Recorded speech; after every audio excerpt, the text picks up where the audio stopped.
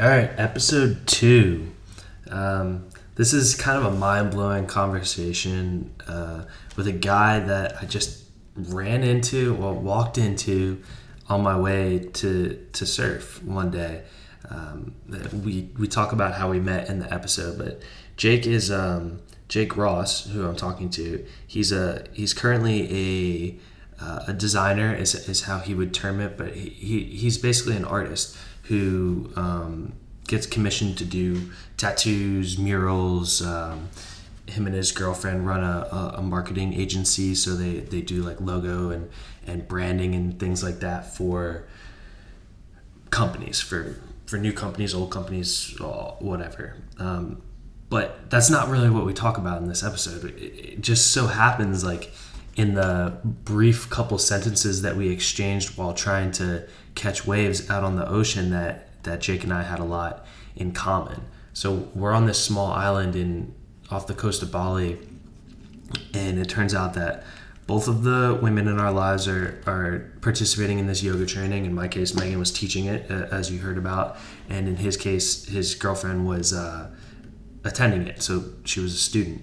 So we have that in common, and then we keep talking, and we realized, hey, we were both in the military. He was in the Australian Navy. I was a Marine in the U.S. Marine Corps, and we started talking about stuff, our views on what it's like getting out, what our experiences were like, why we joined, all that stuff. Like kind of the bread and butter of a veteran conversation. And I said, hey, Jake, this is like really good shit, and I'm starting this podcast about essentially my experience getting out of the military and what I found difficult, and what I'm trying to do with the podcast is make it easier for people to find things to spend their life doing, hobbies, groups, building social structure. Would you be interested in talking about this? And he's like, hell yeah, man. No, I'm not going to try to do an Australian accent. He's like, hell yeah, man, I'd love to do that. Let's sit down and talk. And I'm like, all right, cool. So we put it together, and I get him down, and we have this chat.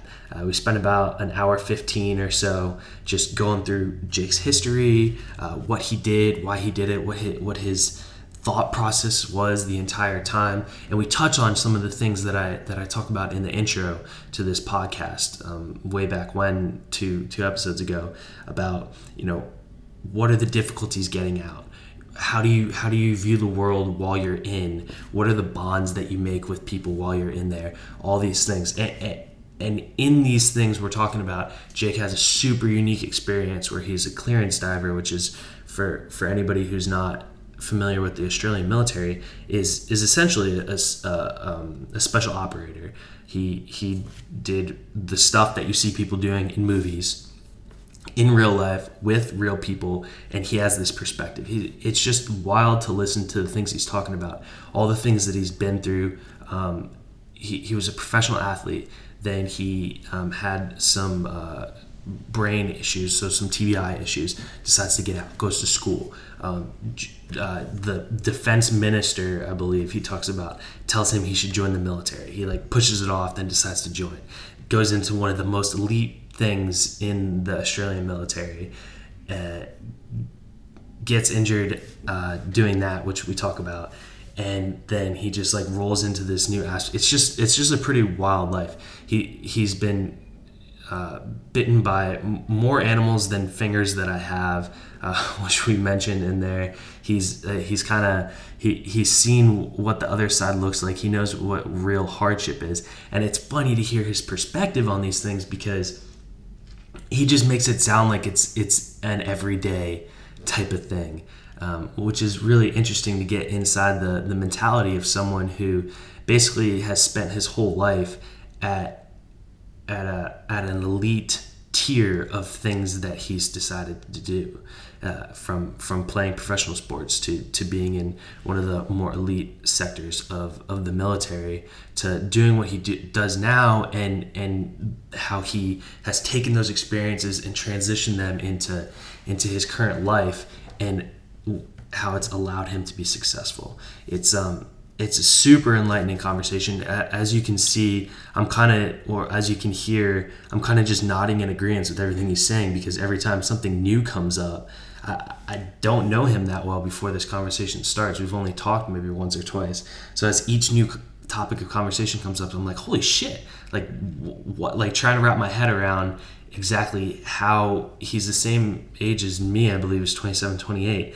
How in just over a quarter of a century he was able to rack up all these unbelievable experiences and just kind of normalize them, which is something really interesting that the human brain does, where you're living this extreme, maybe you're in this extreme scenario, but for whatever reason your brain just accepts it as if it's going on.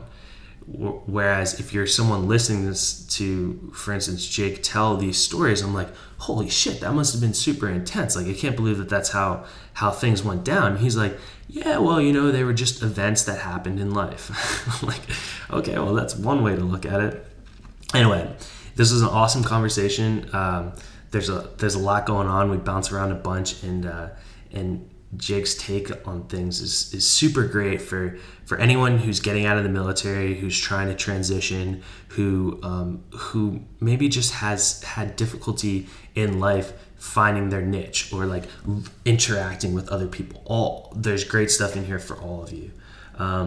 So depending on your nationality, you might have a little bit of a transition with Jake's accent, which is understandable.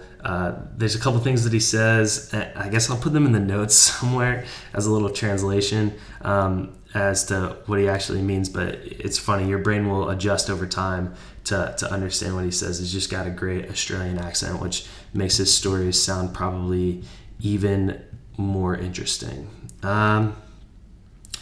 We really finish off for anybody who's interested, maybe the younger listeners thinking about going in the military, doing something extreme in their life. We kind of finish off with what two guys recently out, how we view the decision to decide to join the military. And I think that's a really beneficial aspect of the conversation where we kind of throw a little advice your way. Take it or leave it. It's just two people armchair quarterbacking our past life decisions. Ultimately, it's your decision, but it's nice to get a view of a couple guys who have had very different experiences in the military, yet still come to pretty similar conclusions. Other than that, you can find Jake at on his Instagram, and he designs tattoos and does all kinds of great design work. So if you like his art, you could definitely reach out, and I'm sure he'd be happy to hear from you and do some work with you. But his Instagram's at Jake Ross, JakeRoss .art, A-R-T. So at JakeRoss.art if you want to reach out and get in touch with them. Okay. That's all that I have to say about the episode. I hope you enjoy it and you get as much out of it as I did just listening to this guy spin his web of stories. So without further ado, here's the episode. Enjoy. Okay, cool. All right, so today I have Jake Ross with me, who we just met like 3 days ago. Yeah.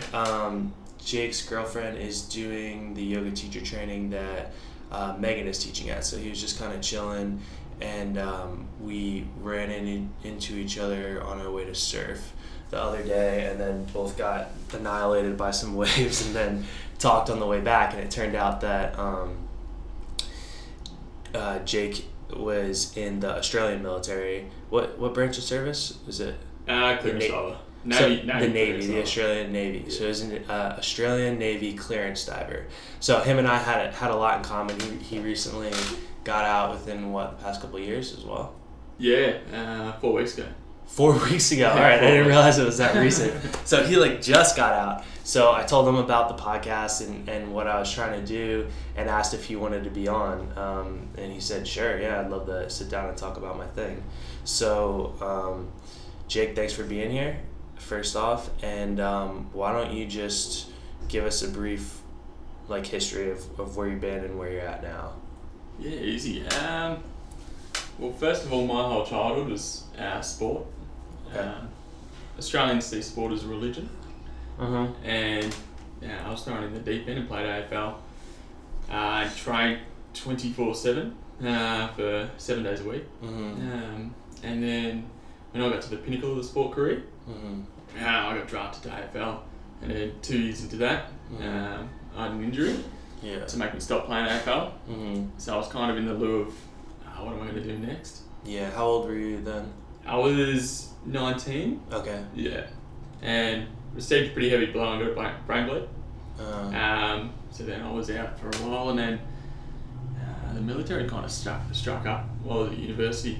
And I kind of went down that avenue, and I found like I went straight into clearance diver just for the fitness kind of side of things. Yeah, like you were looking for something a little bit more extreme than the average military thing. While you were at university, you were working on like a 4-year degree? Yeah. In what? I was working on creative design. Creative design, which is what you do now. Yeah. Okay, so you were in school, and a recruiter was there, or you just started looking into the military thing and decided to go that route? Yeah, funny thing was one of my classes, to get me over this brain injury, was speech pathology. Okay. And they gave me a topic about modern day terrorism. Okay. And they said to me that you will have to be presenting to a kind of class, in Parliament, of what your findings are and kind of what avenue you want to take.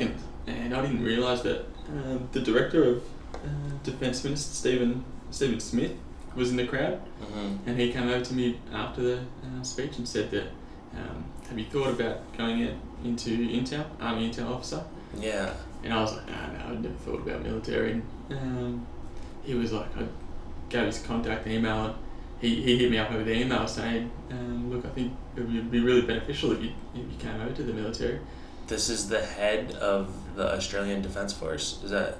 It's like, say, Defence Minister, so it's kind of, he's not really in the military, he's just He's a civilian in charge of it. Yeah. Yeah, well, that's crazy. So he was like, hey man, I think you should do this. Yeah, he was like, kind of kicked it that way. And even followed up on an email with you. Yeah. Wow. Yeah, just because he was a very passionate man, extremely passionate, and he just said, look, let's go into Army Intel officer. And I was like, no, I can't do Army, I can't do, because in Australia, or probably in America too, you go into Army, you go into really remote locations. Yeah, like the bases aren't in as great of locations. It seems like if you stay in the Navy or even the Marine Corps, you tend to be closer to the coast for the most part. Yeah. Yeah. Okay. Yeah. And my priority was surf. Okay. So I was like, I'm going to go Navy because they're in the water. They're based in Sydney. Good surf there. I was like, it was no brainer. So I went to Sydney. Became Intel in CD clearance diver. So just for American listeners, that's like kind of I googled around a little bit. It's like a mix between Navy Special Forces and Navy divers. Yeah. Like it's somewhere in the middle there, like somewhere in like the EOD realm as well, like a little bit of everything, right? Yeah. Branch into everything. Cool. So did you finish school before you decided to go in the military, or did you just switch out and then come back? I started doing night school. Okay. As soon as I was 2 years in, joined the military and did the last 3 years. Yeah. Because it was part-time then. Went 3 years night schooling. That's cool. So in the Australian military, do you guys, like, what is training like, and how easy was that for you to still go to school while you're doing this pretty intense job?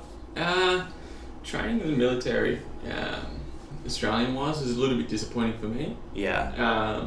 So you come from this like professional athletic background, so like you're ready to hit the ground running. That's what I thought. So yeah, we were going to dive into the deep end, and as you know, we've all seen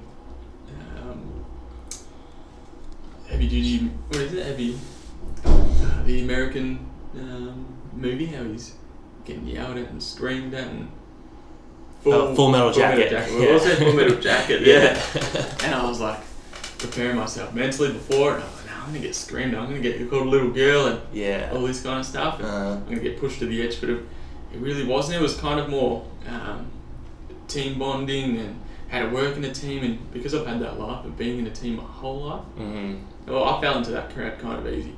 And then the leadership comes in, responsibility comes in. So that was kind of fun, but it wasn't up to my expectations fitness wise or say like mental barriers. It wasn't really breaking anything to me. So I was kind of disappointed, but the Australian military are very good with an outside life. Okay. So if you have a degree, they'll support you to go to your degree. As long as you make the military a priority, they'll support you to do anything you want to do. So, do they help pay as well, or do they just kind of give you the time? Only limited. There's only, say, if you wanted to become a lawyer, accountant, only something beneficial to them. Yeah, if you're going to work for them using that degree, they pay for it. Yeah. Okay, interesting. All right, so what the initial training for that? Do you have to do like Navy boot camp and then go to diver school, or is that how the pipeline worked for you? Yeah, you do your first 13 weeks of boot camp, which really is just team bonding. Yeah. And then as soon as that 13 weeks is up, you kind of thrown in lieu. There's either two teams you can go to. Two clearance diver teams. Yeah. Okay. And I got chosen to go to team one, so I was you kind of sit in lieu for about a month, and then you start. You start 18 weeks of pre-enlistment clearance diver training, which is just phenomenal testing. Okay. And that's where the fitness kicked in. Yeah. And then after that, there's maybe about 6 months more training. Okay. But that's really just, it's kind of like survival.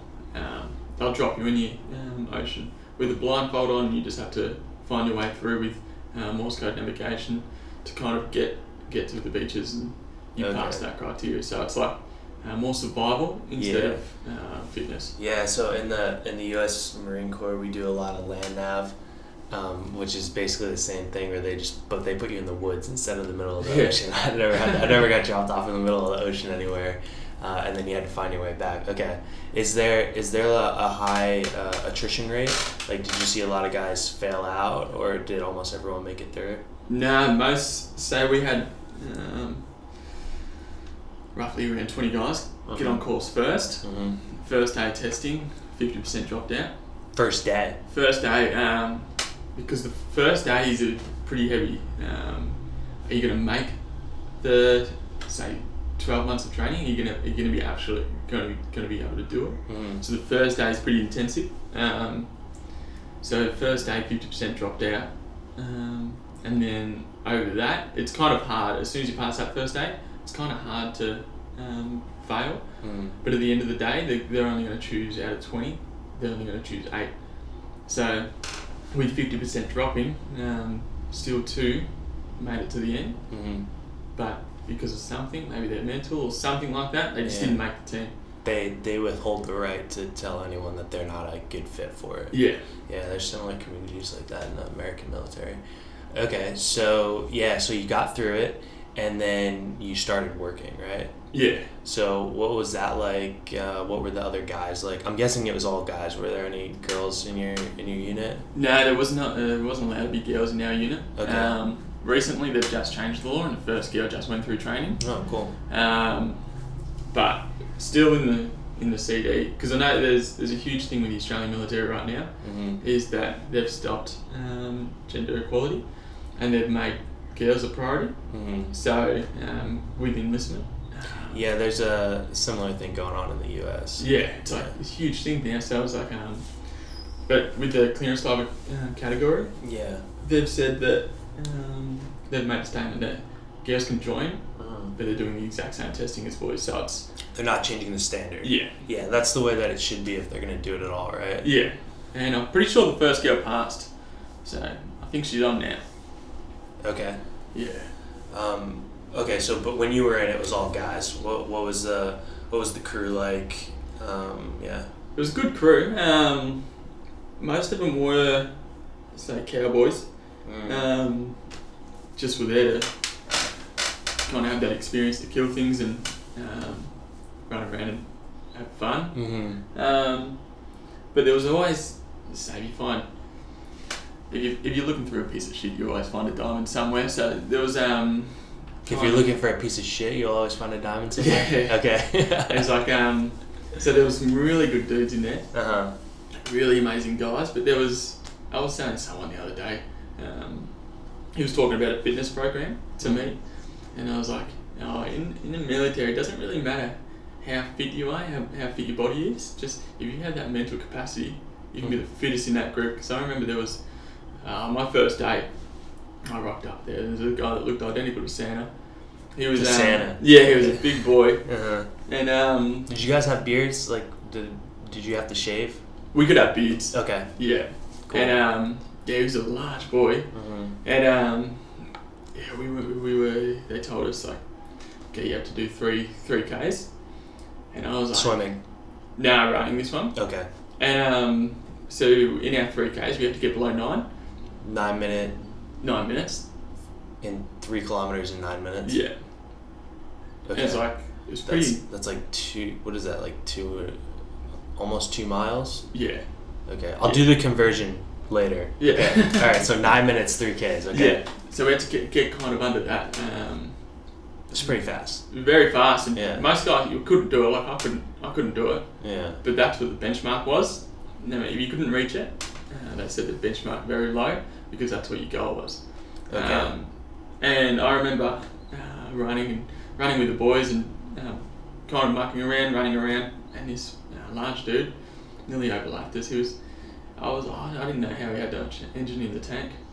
Did he make the time? Yeah, he made the time. And he was like one of the most unfittest guys I've ever seen in my life. And he made the time, and I was like, that's why he's on the team. Yeah. There's some people like that, right? They don't look the part at all, and you just assume that they're like a piece of shit, and then they just wreck everyone at everything.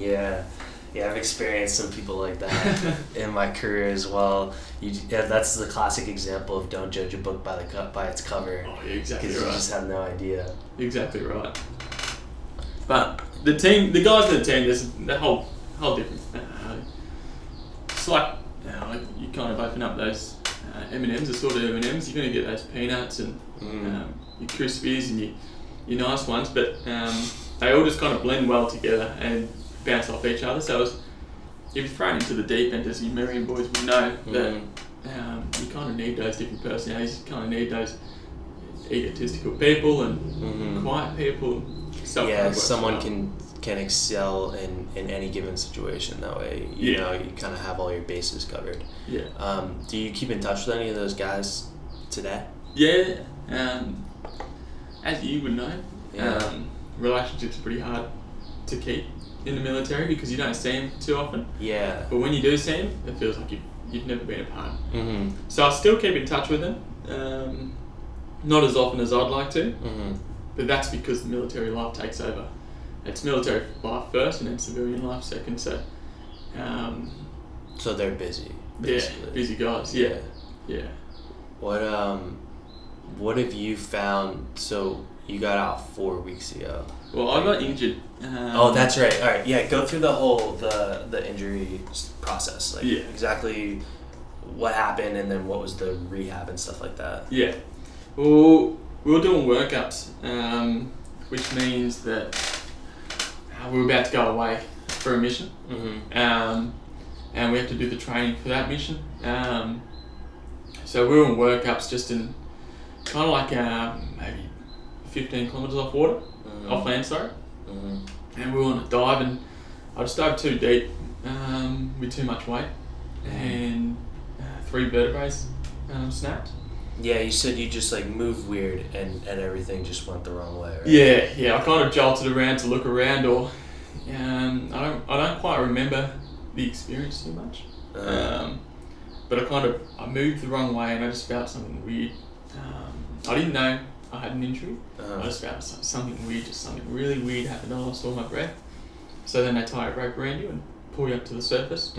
So I was in the boat with the doctor, and he's like, 2 of your discs slipped and snapped 3 of your vertebrae. So I was shipped back to hospital, And as soon as you get injured in the military, Australian military, you put on leave straight away. So I was on leave for about 6 months of just hospital testing. Yeah, basically rehab is your job. Yeah.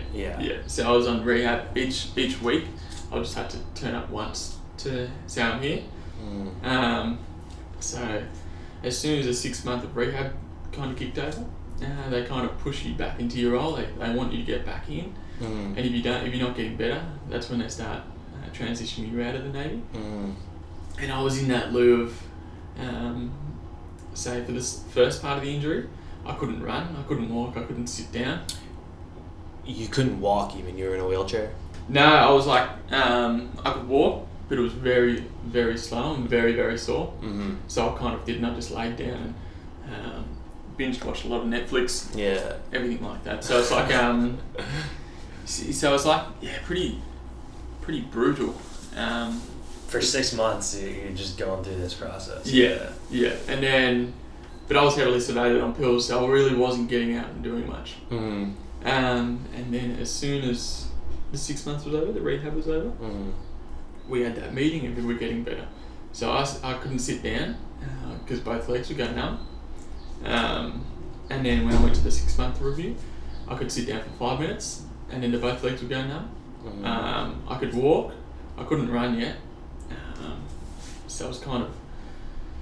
You weren't where they wanted you to be. Yeah. Okay. So then they said to me that we're going to give you another 6 months to see what's going to happen. Yeah. So then I had 12 months off in lieu of just rehab. Yeah. Just extensive rehab. And then at the end of that 6 months, all I did was just add 10 minutes onto my sitting. Okay, so a year after the injury, you're at 15 minutes you can sit without your legs going numb. Yeah.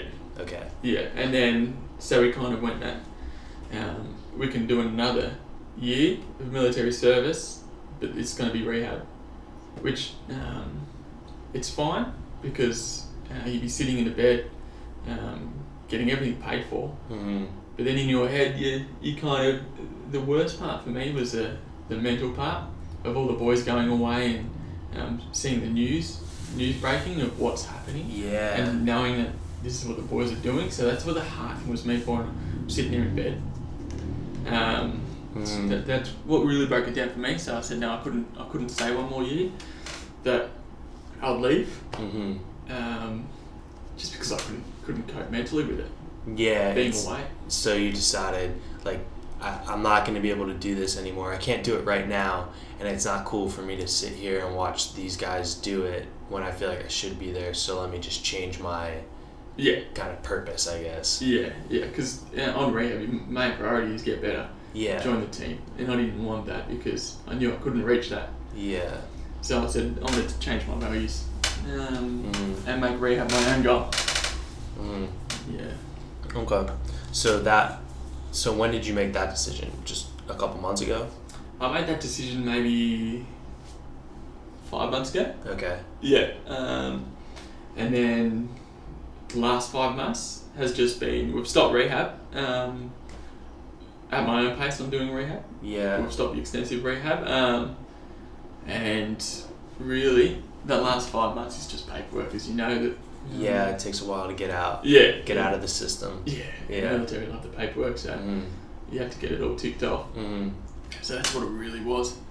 Well, you seem pretty good. I mean, we were surfing like 3 days ago. So yeah. How do you feel? Like, where are you at now? How's your back and stuff? I feel really good now. I still, through rehab, I was still surfing. Oh, cool. Not as good as I used to. Sure. Yeah, but still surfing. You've been surfing for 14 years, so you can't really take that away from me. With an injury, so I was like, for the first 5 months, I was just laying on my tummy and catching some good waves. Just holding on the board. Supermaning it. Yeah. It's doing that now. Now I'm getting back into the turn. So we're back to really good. But I know that if I surf in the morning, or if I kind of do a pleasurable thing for myself, then I'll pay for it at night time. So I'm only getting 2 hours of sleep because of the pain. So if you surf at night, you can't sleep. Yeah, I can't sleep, or if I go for a long run, I feel pretty good. But at night time, it comes back, and it's just so much pain. Shit. Yeah, so it's like, and I'm completely off pills because I want to kind of do it in. I was gonna ask how that transition went as well. Yeah, it was kind of a cold turkey thing. Yeah, it was like I got really addicted to sleeping pills to the point of if I didn't have a pill, I'll be up. Sleeping pills and pain pills, or sleeping pills and pain pills. Yeah. And so if I didn't have an endone, which endone is very as soon as you take one, it's the drug they give you before surgery. Oh, okay. So as soon as you take one, you count to 10 to fall asleep. And I was taking about 3 of them a night. Whoa. And I still wasn't sleeping. And then because of the pain. The pain was going away when I was taking it, Mm-hmm. but I just couldn't sleep. I couldn't get comfortable. I couldn't. So I think something was just not signaling my brain to sleep. Yeah. So I just couldn't get comfortable. So I was having 3, and then ramped that up to 4. And I was having 4 of these surgery pills before bed, and I just felt this. Something weird was happening in my body, and I was getting very angry, 24/7, extremely angry. And then I was like, I'm gonna have to stop this kind of stuff because it was ruining a lot of things I loved. Like your relationships and... Yeah, relationship was taking a bit of a bite. Yeah. Couldn't blame her, really. I couldn't do it if my missus woke up angry at me all the time. Yeah. So I couldn't blame her. So I kind of took a bit of a bite, but she was supportive through the whole thing. But more so things I loved, as in surfing. I used to get really angry out in the water. AFL. I couldn't watch it. I couldn't love it anymore. And I just didn't know why. I had no idea why. And also, like a strange thing, was sex life. Just couldn't do it. I was like, I was just completely over it.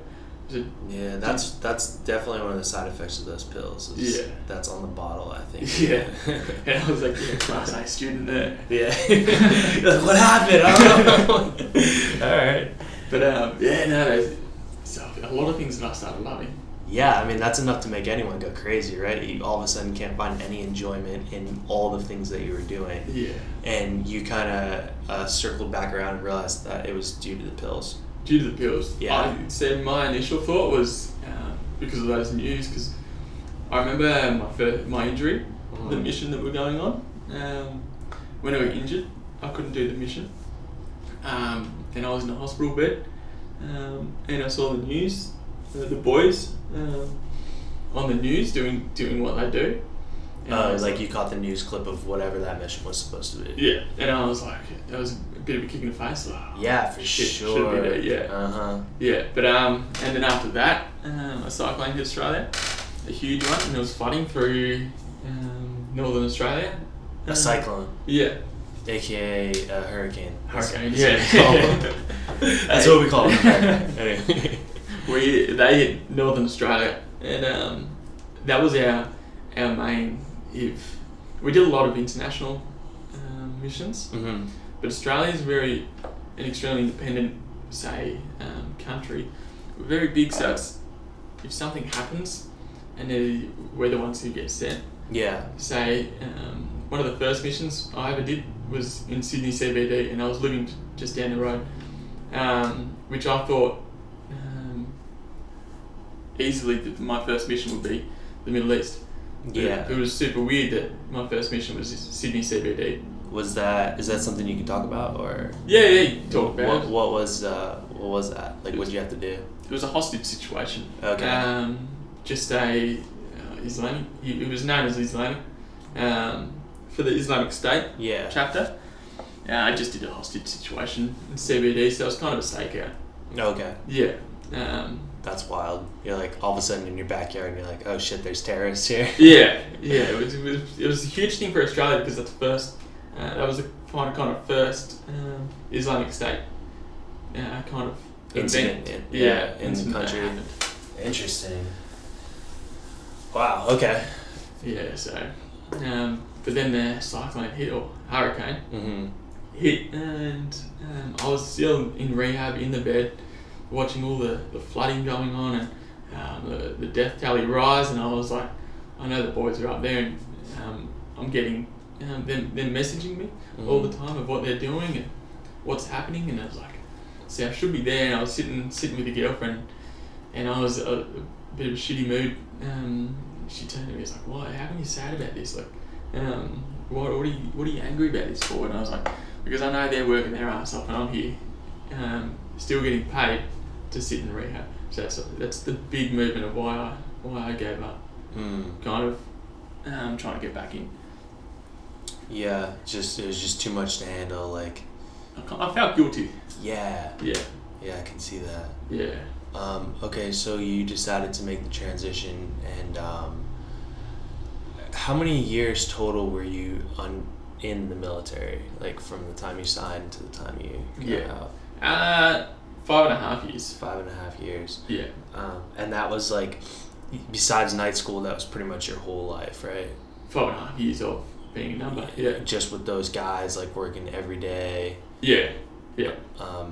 Kind of surrounded by them. So one of the things that we talked about the other day that I told you that I've experienced and I have friends that have experienced it. My brother, he was in the military, was this idea that PTSD is a huge issue for veterans, but also there's this other issue for veterans that is basically just loneliness. Like when you get out, all of a sudden you go from this world where you're told what to do every day, who to hang out with, where to live, like all that kind of stuff, and then the very next day you had a little bit of a unique experience because you were kind of transitioning the whole time throughout that rehab.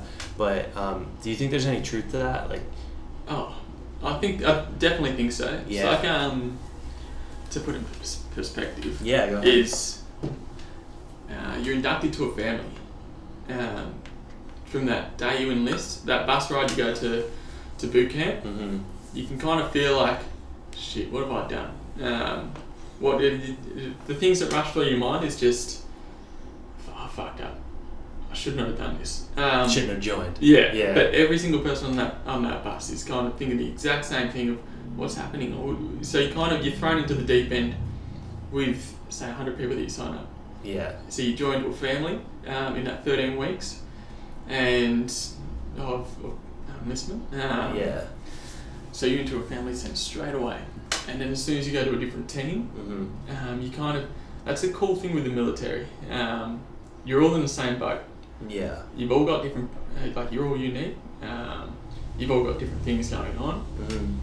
But at the end of the day, you're all in the same boat of what your goals are, what your missions are, your training. You all got the same goals of training. You got, and you can't. I think that's what you're thrown into a family. Yeah, it kind of bonds you a little bit more. There's two things I think there. The one is, it's not like a small decision to decide to join the military. You kind of have to weigh a lot of options. Even if you're a young kid, like a teenage, I signed my first contract when I was 17, like you were 19, 20, right? Yeah. So even at that age, you do a lot of thinking about it. It's not like, I guess I'll get a part-time job selling used cars. Like, you don't really need to think that much about that. So but when you put that much thought into joining the military and you realize everyone around you put in that much thought, you know that even if you have different pasts, different experiences, you all are kind of thinking on the same wavelength. Yeah. Which makes it easier to bond with those people, right? Exactly right, yeah. And then the other thing, I guess, is especially in the initial boot camp or initial school, whatever that is, it's bonding through hardship, right? You experience hardship with a bunch of people, you become tighter. As soon as you do something shitty with someone, all of a sudden you have a better sense of who they are as a person, and it kind of binds you way more than a pleasant experience ever could. So both those things exist. So now you're part of this family where you have all these like underlying ideologies are the same. You have some past experiences where you can compare stories. So yeah, it's a great world, right? Where where you have all these things that bind you guys together. You have all your differences, so you can kind of learn and take from each other. And whenever you meet a new person in that world, that they also have those things, so you have something to talk about. Yeah. Now transition out of the military and you're meeting random people on the side of the street. You don't have any idea what their deal is. Yeah. And I think, because it's exactly right. Like, you've been thrown into this family environment, and then one day you're out of it, and you know what they're doing, but you can't join, you can't do what they're doing. So I think that's the loneliness of the whole thing of like me sitting in the bed watching those boys on the news. Yeah. So I was like, that's my family out there doing that kind of stuff, and I'm sitting in bed. It's you feel let down, like you're letting them down, which you aren't. You're definitely not, but that's what you feel. And then kind of thrown into the civilian life, and you're meeting people on the side of the road, or walking for a surf. I think with the military, kind of you appreciate every story. So you take every single story lightheartedly, and every single person you meet with a different kind of way of thinking. Say when I met you, I saw that you were a surfer. I saw that you were on this island as well. I had no idea you were military. Yeah. But I just knew that you and I aren't too different. We're here. Yeah. We're both here. We both have like girls that are doing this yoga training. Yeah. We know we have a couple things going on. Yeah. So I was like, I respected you straight away. And I think if I turned 20 and didn't join the military, if I just went into car sales, or if I went into a design degree, or finished a design degree and worked at an agency, I wouldn't have that. I'll be more constrained. I'll be more, so I wouldn't trust people too much. But I think that's what the military does now. I think if I'm sitting in a bar, I can go talk to people and not really question what they've done in the past or what they're going to do in the future. I'm just talking to them right now, and that's all that matters to them. So I think that's the main thing I learned in the military. You learn that it doesn't matter where people came from. Like, you can find some common ground. Yeah. No matter what at the current moment. Yeah. Okay. So we're both in the same bar. Like, we came to this bar. We'll have a beer together. Anything like that. You can always find where you have similarities to other people, and I think because you're thrown into that bus of enlistment with a bunch of people that you thought you'd never talk to, never meet, and you all made that huge decision to join the military. Yeah. And then joining the team. Most of those boys pre-Navy, I wouldn't give the second mark. I wouldn't hang out with them. I wouldn't have a beer with them. Only because of different paths we chose, but because we all chose, you meet them, you kind of get the sense of team, and you realise that we're all making the same choices. So it's like, every single person you meet now, it's just you can find so similarities to it. That's interesting. I actually hadn't thought of it like that, where you were, the military showed you how you could find common ground among people, because even this, you look at someone, you're like, I'm so different from you, but now we're doing this same thing, so I guess maybe we're not that different. Yeah. That's a great mentality to take out into the civilian world. I don't know that I've ever thought of it like that before, because I think some people will think the opposite. I had this experience, no one else around me had this experience, so I probably don't have anything in common with other people. Yeah. But you're saying it's the exact opposite. Now that taught you how you can be find a connection with someone else. So use that to your advantage when you meet new people. Yeah. Well, the main thing for that was because I had this huge athletic life before military, and we were away on missions. So there was a gamer next to me, having my back, and you know what a gamer is? Yeah, like video games. Yeah.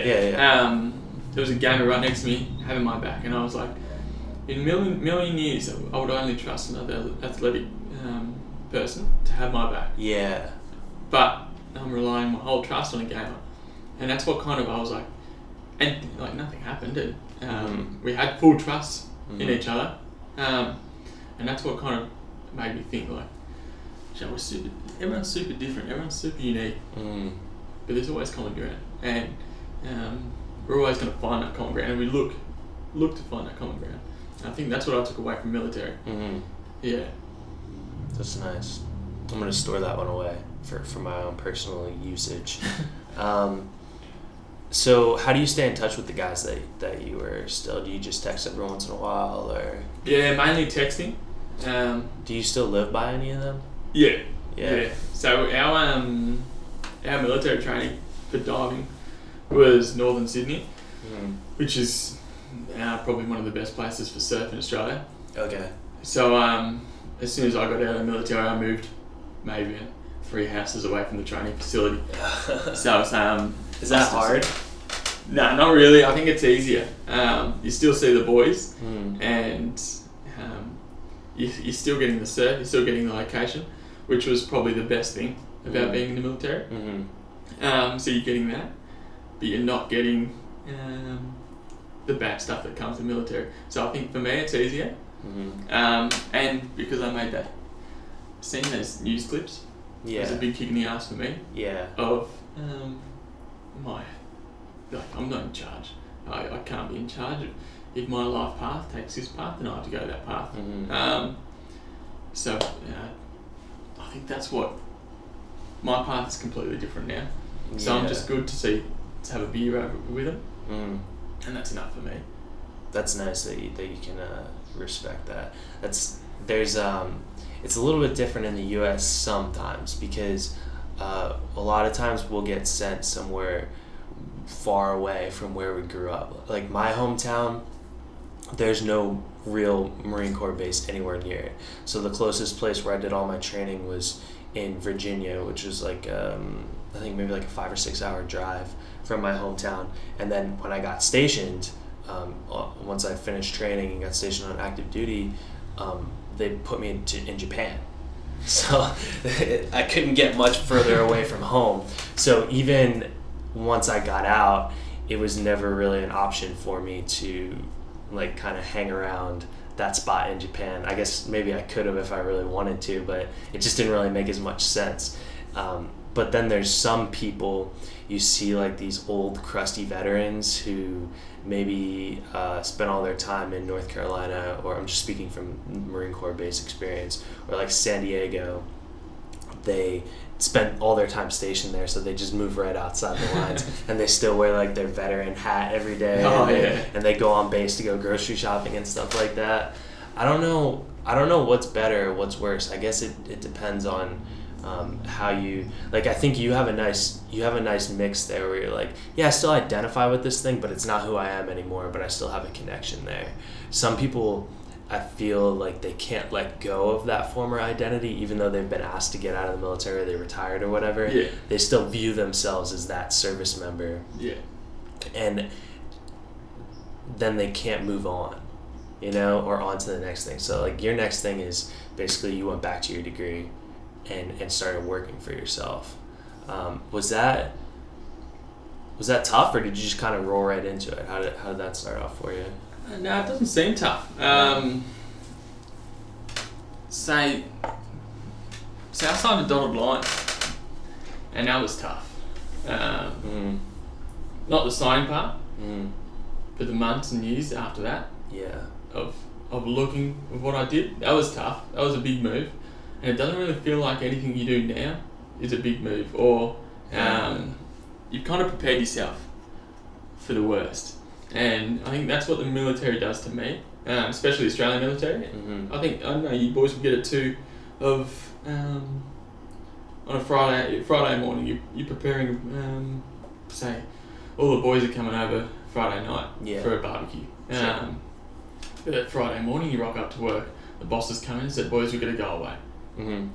So all your plans go to turmoil, and I think that's what the military does. And it just makes you think, what's the worst thing that's going to happen? It's not that bad. The worst thing that's going to happen, it's not that bad. So I feel like the things I do now is not really a tough decision. Because death was on the line before, so you're taking that out of the equation. So no matter what happens, it can't be as bad as it Yeah. may have been. Yeah. And I think I always think the same thing. People get asked if they get money put into their account one morning, you get a lump sum of money put into your account. Yeah. Do you think it will change? Do you think it will change who you are? Yeah. And I was fortunate enough to get a lump sum put into my account, and it didn't change who I was. And I felt really bad that I got the money, or I felt really bad that something fortunate happened to me. And I was just thinking, now take into account, no matter what I do, I just think it's not much of a big leap as I think it is. People say that opening your own business and working for yourself is a huge leap and huge sacrifice, and yes, it is a sacrifice, and it is a big leap, and it's hard to get over that line. Yeah. But it's not as big as you kind of think. It's life. I think life is the biggest leap we'll take. You better have fun while you're doing it. Yeah. Maybe not. Yeah, I don't think of it so seriously. Yeah. Yeah. So when you signed your contract to join the Navy, what was the commitment? How many years were you committed? So as a CD or Intel, it's 4 years. Okay. 4 years of enlistment, and then additional 2. Because they say after your 4 years, it's just kind of training wise. They're trying to get you up to the speed for 4 years, and then the 2. If you sign up for another 2, that's just mission. So you have to go overseas for 2 years, and so it's kind of a pre-enlistment of 4 additional 2. So basically 6 years. Yeah. So when you made the decision to join, you said, okay, well, this is what I'm doing with my life for the next 6 years, no matter what. Yeah. And that's a huge decision. Like I was in a similar situation where it was this huge chunk of years. I know what I'm going to be doing for the next however many years. So I guess there's 2 ways you can look at that, right? Like this is a huge decision, and this is the way that it is, and you can be okay with that. And then the other way that I think you can also look at it is you have a guarantee, because I think that's what a lot of people say is hard about starting your own business, is there's no sure thing anymore, because now all of a sudden you're working for yourself. When you sign that contract and they let you in, you say, okay, I know that I have a paycheck for the next 6 years. Yeah. Which is kind of reassuring. But you're right, like you signed that line and you said, yes, I have a paycheck for the next 6 years, but I might die in those in those 6 years. So this is why it's a huge deal. Yeah. Well, not many 17-year-olds write their own will. So it's a big deal. Yeah. Yeah, and I guess that doesn't really come. That it's like, okay, yeah, you have a guaranteed paycheck, but we might ask you to make the ultimate sacrifice, and after you get out, that's never going to be asked of you again. So maybe you don't have a guaranteed paycheck, but you can make it work for yourself. But also you know that your job as a designer is not going to put me put you in harm's way. Yeah. Cool. That's a funny way to look at it. Okay, so another aspect of kind of what I want to talk about is like, so when you were playing AFL, you identified yourself as an athlete, right? Yeah. When you're in the military, you identified yourself as a service member or a guy a diver, right? Yeah. What do you, if someone asks you right now, like, who are you? What do you do? How do you respond to that? Well, I get known as an artist. Yeah. I don't like to call myself an artist, or even in the military. I never used to say I was in the military. Mm-hmm. Right now, I'd kind of, if someone asks what I do, I'd just say I'm a designer. Yeah. And kind of keep it that simple. I wouldn't go too far into things. Mm-hmm. But it's a bit of a difficult question. Yeah. Yeah. It sure is. I guess if people just blankly ask you, what do you do, or like, who are you, that kind of a simple answer would work too. But if like you're talking to someone over time, do you like let on that you identify as a veteran, or that you're a former athlete, or do you kind of just only talk about where you're at now? Just where I'm at now. Yeah. Those things have happened. Yeah. There's been a full stop there. So I don't kind of let them say, I wouldn't say I'm a former athlete, or I would never call myself a veteran. Why not? Just because I don't think, say 5.5 years, I did a fair bit of service, but I don't know, I think I kind of feel funny calling myself a veteran at such a young age. Yeah, I agree. Yeah. If you feel like it's some dude that's like 90 with that got his leg blown off or something like that. Yeah, I'd say you're a veteran. But it's a funny thing. You can be a veteran at 19 years old. Yeah. You can be, but it just feels funny to me. But I think the hardest thing for me, talking about the past and what we did, is that I feel a lot of people think you're a liar with the things you've done and things you say, and because it's kind of surreal. No one else has those experiences, so I always kind of say,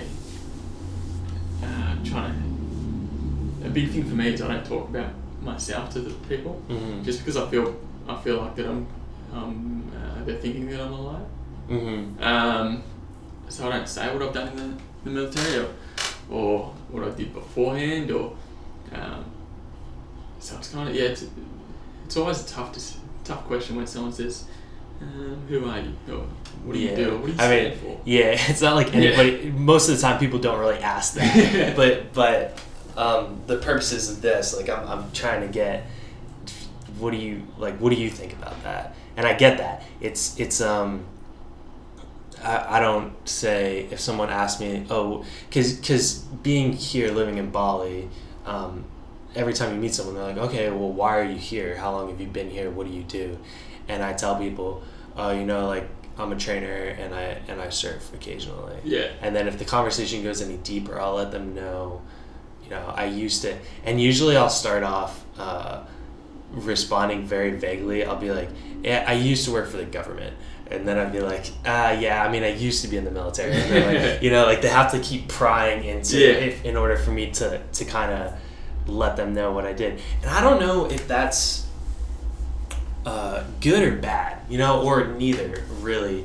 Do you think it would be easier for me to just, or for you to just be like, hey, this is what I did, and then those people can take it or leave it, and if they're not interested, they can leave? Yeah. Well, I do the exact same as you. Yeah.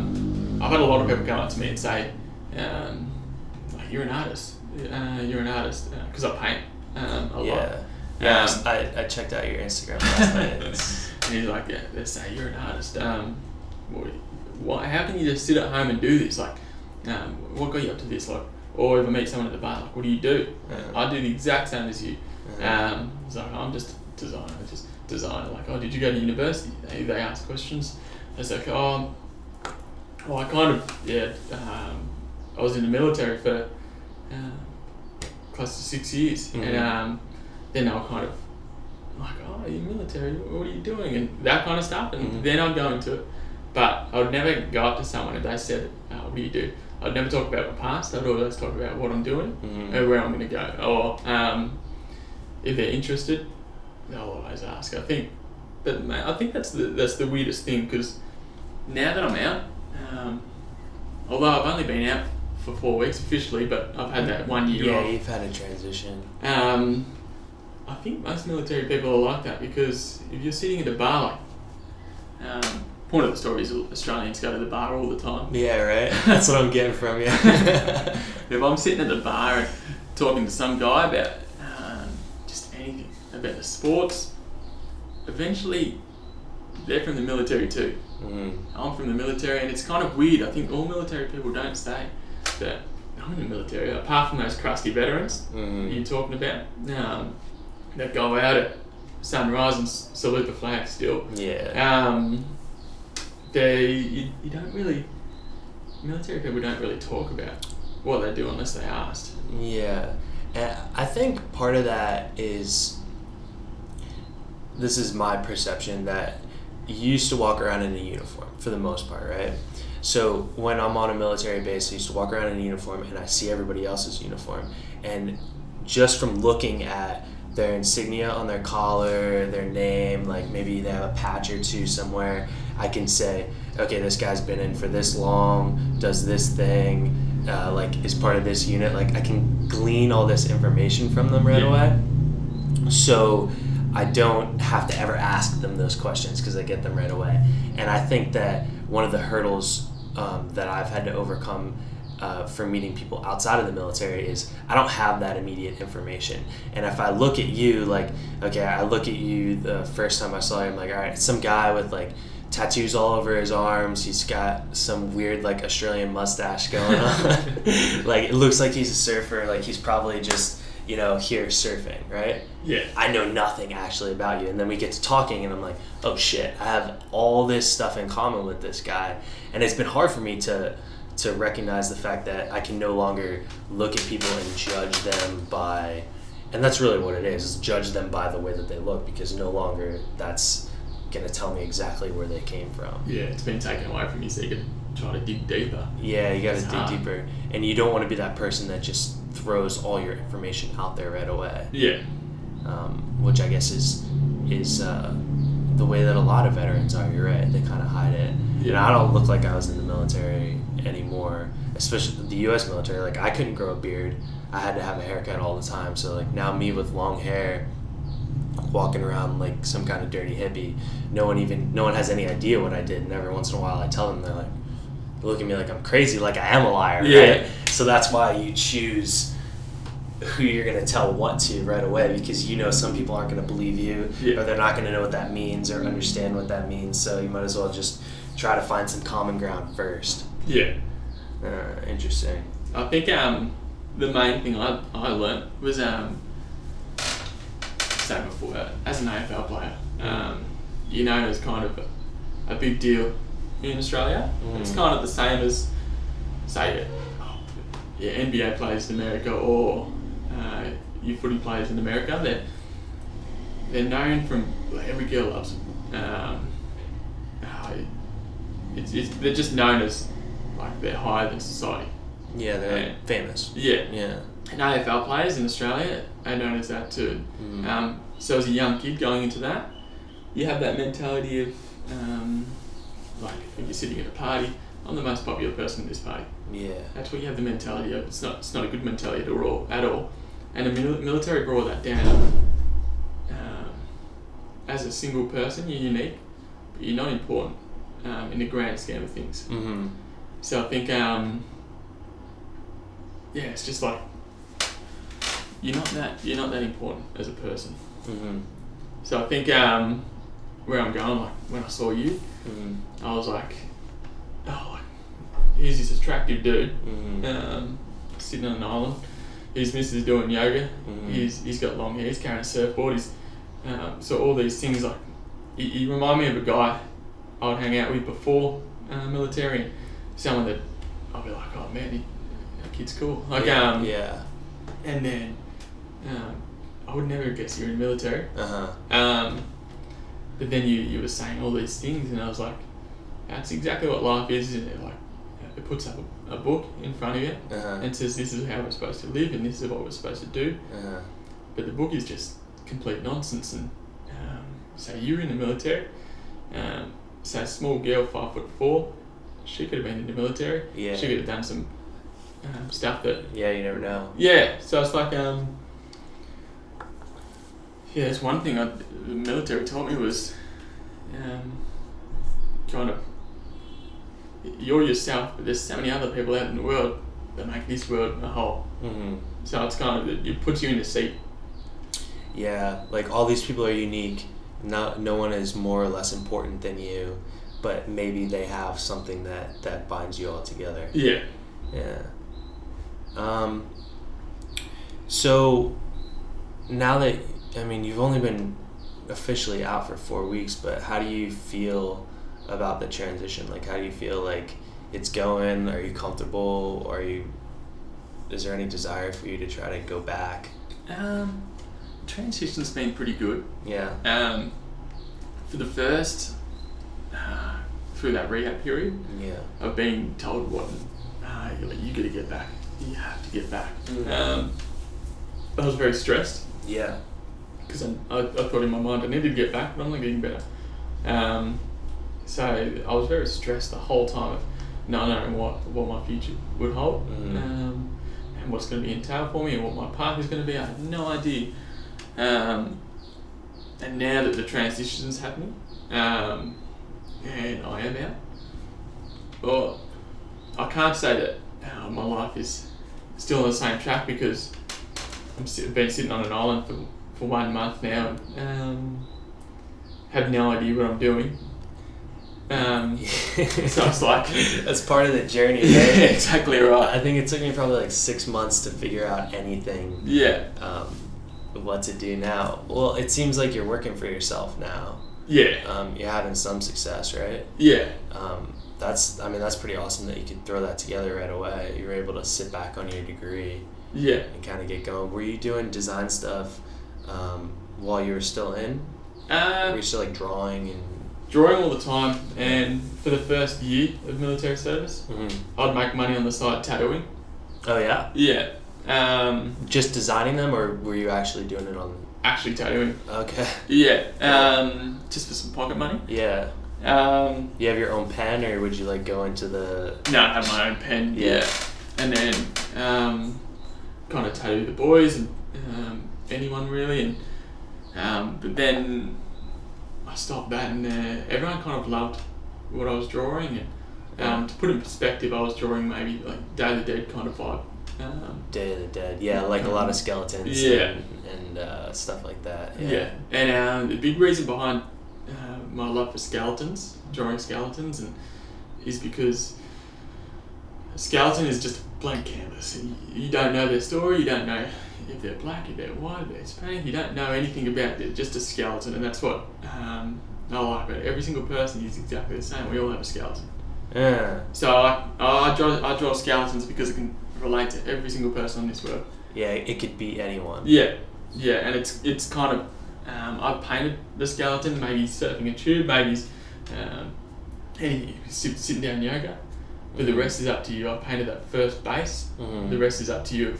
So everyone can look at my painting, and everyone can have a different experience of maybe this is a black guy doing yoga, or maybe that's Santa Claus surfing, or they have a different picture, or maybe they put themselves in that picture, and that's what I like. That's awesome. That's so different than I think most people look at skeletons, because they assume you're basically assuming this is a starting place for anything. And when most people see a skeleton, they think, oh, that means that's somebody who died.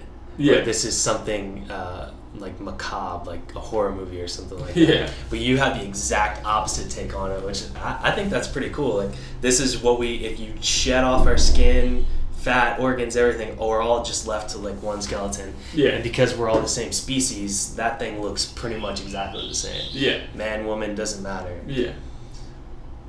That's awesome, man. Yeah. So then, so people got wind of my kind of style. Yeah. And then through most of the military life, I was being paid to draw a lot, and even I had to change, because each ship, probably American as well, each ship has different logos. And, yeah, ship, unit, everyone. Yeah, patches, all kinds of stuff. Yeah. So I was getting asked from government to draw patches for ships and patches for task groups, and so I drew a lot of patches and a lot of ship units and everything like that. And then so I was kind of, I was super lucky with that my art still carried on, because as you know, military, no matter where you post, Air Force, Navy, Army, it's pretty grey. If you're on a boat, or the only colour you really see is ship grey. Yeah, grey or green. Yeah. Everything's painted like olive green. Yeah. And Army, in the Marine Corps. Yeah. Army. Yeah. Okay. So I was super lucky that people still love creative, and I went away one time for 8 months on a boat. The whole 8 months just sitting on a boat, and I was super lucky that the command team let me be artistic, and I was painting and drawing, and the whole ship loved it, because all you're seeing is watercolor, and the water's not that cool when you get in the middle of nowhere. Yeah, it's like black. Yeah, it's not that fun. And then the ship is just grey, so people are just frothing it. you can turn a blank canvas into something so Yeah. kind of creative. So you got a chance to pretty much draw and create throughout your entire career, and then it was that was an easy transition for you then to get just because you're just continuing what you were always doing. It's not like you're doing anything different. Yeah. Cool. So what are you primarily doing now? Like whatever people come to you for, or right now, so the tattoo designs I've done. you've done all your designs, right? Yeah, my arm's full and my leg's full. Each tattoo means a story. So normally when I tell people that, people bring me stories, and I transfer their stories into an art piece. Oh, that's cool. Yeah, to kind of give to them. Yeah. But for my own part, being in the military is, you get told what to do, what to wear, what to eat. Now that I'm completely focusing on my own path and who I really am. Yeah. So I was like, I need to do something artistic for myself, and so that's where I came up with the skeletons and painting your own picture. I've given you the base, you fill in the rest of the story. So I've kind of gone down that transition, but yeah, most clients bring me a story and I just I draw up a story for them so they can get tattooed on their body. That's a pretty sick job. Yeah, it's pretty fun. Yeah. Yeah. So you have all the creative license. People are just, I want to tell you about this one time, and then you say, okay, that reminds me of, and then you just draw whatever you want. Yeah. So I got super lucky. Yeah. Yeah, but so some of these drawings, I've had 3. Some of them pretty simple. So the 3 snakes on my body. There, you got one on your elbow. Yeah, one on the elbow, one below the knee, and one right on the ankle. Yeah. And that's where I've been bitten by snakes. You've been bitten 3 times by snakes. Yeah. In Australia, they bite you because you stand on them by accident. Yeah, everything's trying to kill you in Australia. Yeah. And then I've got a shark down the shin bone. He's got like stitches on him. Yeah, I've had 3 shark encounters in Australia. Was that in the military or surfing? Surfing, all surfing. You get bit? Yeah, one bit me, and that's why I got this one here with the stitches. One bit my leg. And then, so I've got a couple that are pretty brutal stories. I'm going to tell those ones. Okay, yeah. But I've got one with 2 hands in chains with a skull kind of hand. Yeah, that's interesting. And that I've got a twin brother, and that's kind of before the military we did something really bad, and he said to me, he's like, "Oh, Jake, we could be doing something bad for this. We could be going away." But he said, "I'm going to take the blame because I know your life means a lot more. I know that your life, you're going into the military. I know you've got something sorted." So he said, "I'm going to take the blame for it all." And of course, I wasn't saying no.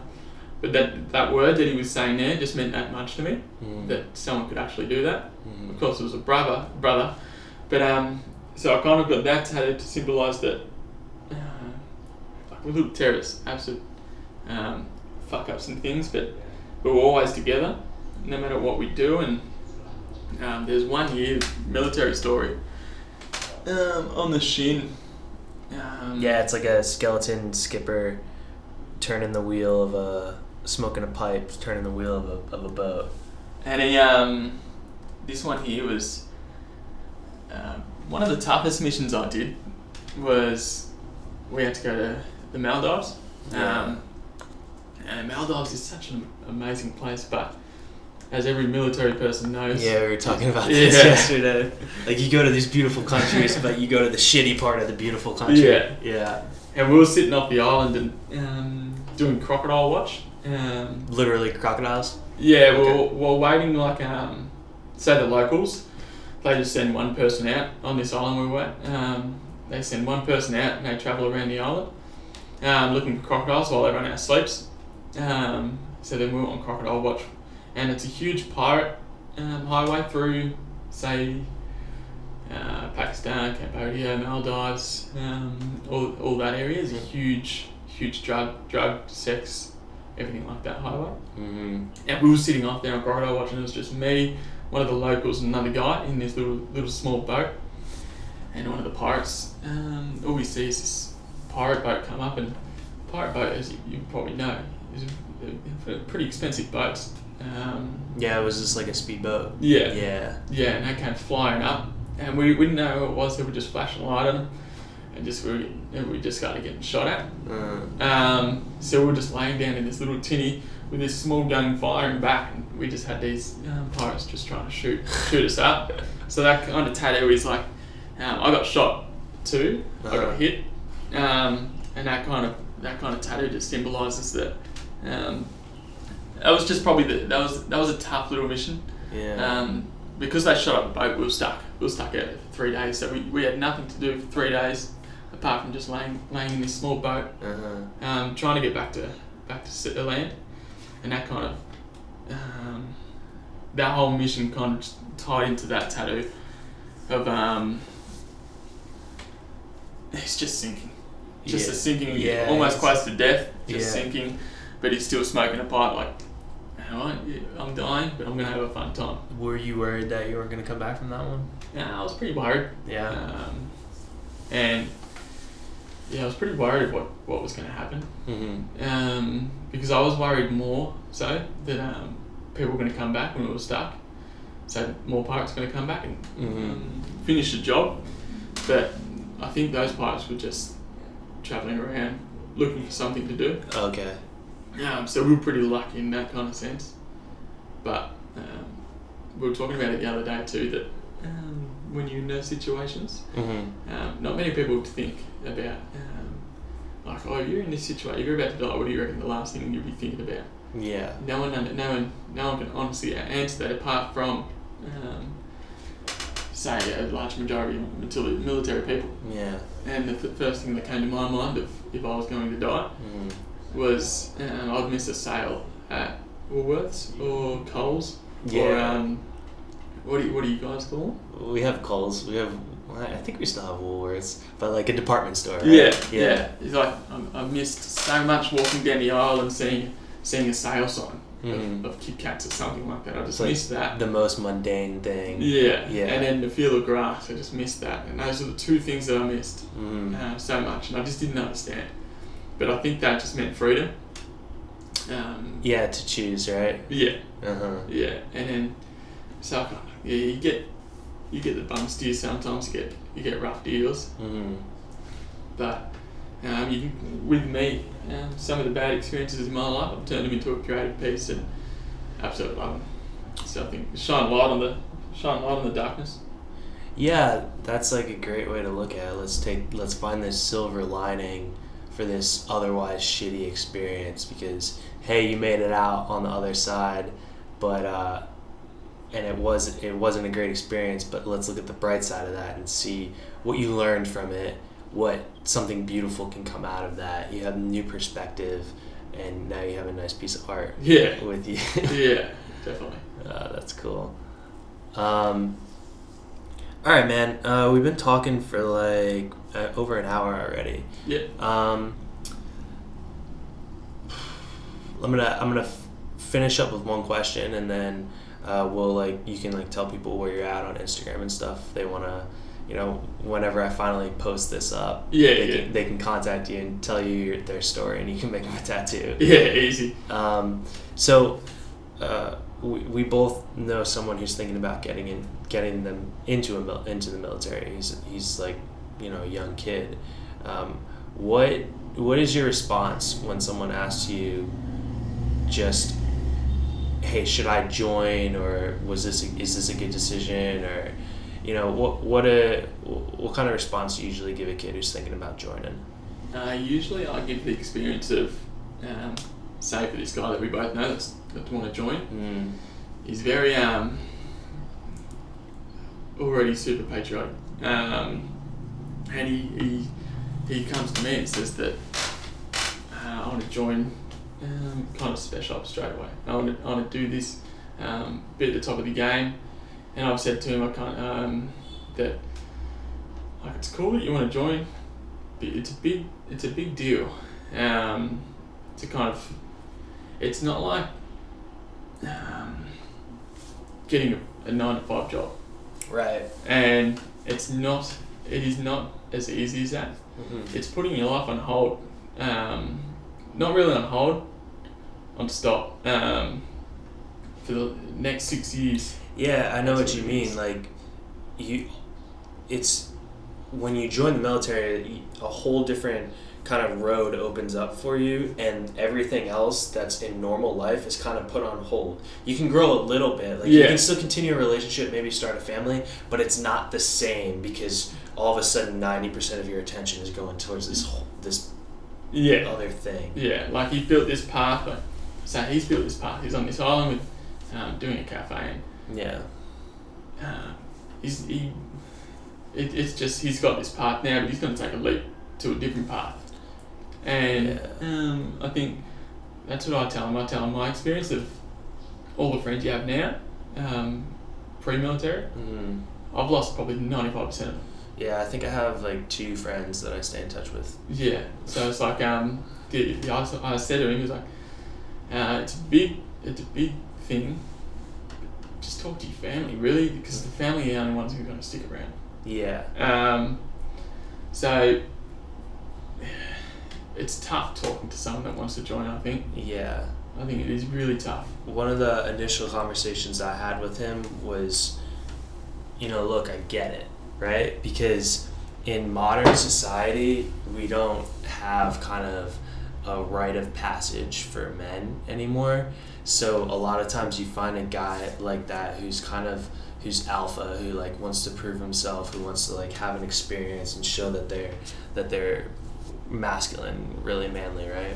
So because we don't have this standard rite of passage that all men have to go through, like the Aborigines do the walkabout, or like the Native Americans have their thing, like all cultures from the past have their own thing.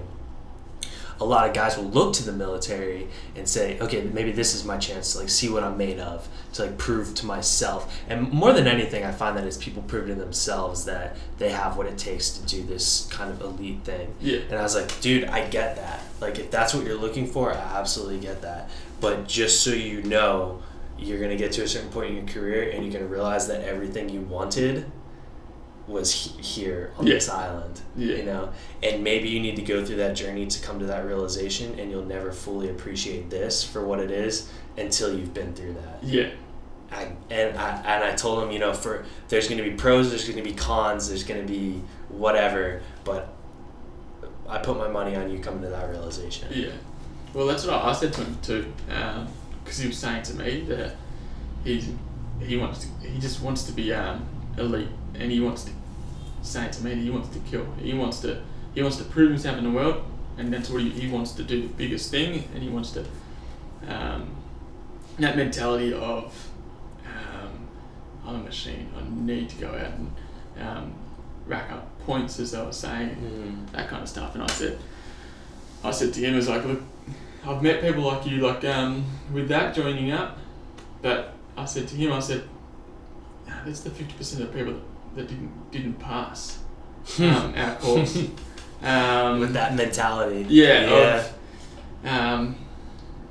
Because you come into a mentality of that you already know what you're doing, and you've already got a goal before you've even got in, and that goal's not a good thing. So you can talk to us and say, when we went overseas to war zones, there was insane places, but that's where the shit stories come from. But amazing stories. And he's put his goal into a shit situation already, which is, I find, really tough for him. And I think I said to him, for the first 2 years, man, it's just training. At least, right? Yeah. So are you going to have that mentality to sit doing your homework, or are you going to have that mentality to polish your boots? Clean your rifle for the 50th time in a day. Yeah, or wake up an hour earlier to iron your bed sheets. Yeah, the mundane stuff. You're going to have that mentality, because they're the important things. They are the important things. Now that I'm out, I know they're the important things. Making your bed every morning is one of the most important things I do in my life. And I always make sure that I'm up half an hour before my alarm goes off to make that bed. And I said to him, I was like, they're the things that you're you can't go in with a huge goal already. You're going to have to go in with an open mind, because that's what the military is. As you say, you get on that bus, fuck, what have I done? Mm-hmm. But you don't know what's coming. Mm-hmm. But he's coming to a goal already of, he wants to go to a war zone. Yeah. And he wants to prove himself in that war zone. And I was like, you kind of put yourself as a single person. Where in the military, as I was saying, as a single person, you're not that important. As a team, you are important. Yeah. And that's why I said to him, I was like, I wouldn't really say this kind of stuff, just think about what you're saying. Mm-hmm. Because first day of military, I met a lot of people like you, and then the 50% that didn't make the course, because people saw him that you're in it for yourself. Yeah. And military only like team players, depending what role you're in. Yeah, it doesn't even matter if you're the leader of the team or the lowest guy on the totem pole. Like, you need to look at the health of your unit as greater than yourself. Yeah. No matter what. Yeah. Yeah. But I think you hit the nail on the head. I think people that want to go into the military to prove themselves aren't appreciating what they have in life right now, and maybe that military experience is going to make them appreciate. Mm-hmm. But you don't need to come to that to appreciate life, because you could end your life. Yeah, that's true. Do you need to play with the most serious consequence in order to come to the realization that you have everything you need? It's so tough, and it's you and I could sit here and talk about that all day. Yeah. But it doesn't matter. It's like that story or that analogy people use about pissing on an electric fence. You ever hear that? Yeah. Like, some people, you can tell them the fence is electric and they'll stay away from it. But there's a lot of people who need to piss on it for themselves and get electrocuted in order to learn their lessons. Yeah. Exactly right. Yeah, so that must be where it is. All right, man. Thanks, I really appreciate it that you took the time to talk. You have like a lot of great stories and experiences. I think that there's a lot that people can take from this. Before I turn this recording off, where can people contact you if they're interested in your art or whatever? Just want to say thanks for your service or whatever. Yeah, just for a talk. Yeah. Normally the Instagram's Jake Ross. Jake Ross. .art. JakeRoss.art. Yeah. I'll make sure I put that in the description as well. Anybody who wants to talk, I'm always up for a talk. I don't like talking about myself too much, so I was a little bit nervous you asking, but thank you very much for asking. Yeah. Like I said, I think you have an awesome idea here. Yeah. I think it's going to take off, so... I hope so. I was absolutely thrilled. And, yeah, man. So, no, thank you very much for everything, mate. Yeah, appreciate it. Okay, everyone, until next time, thanks for listening.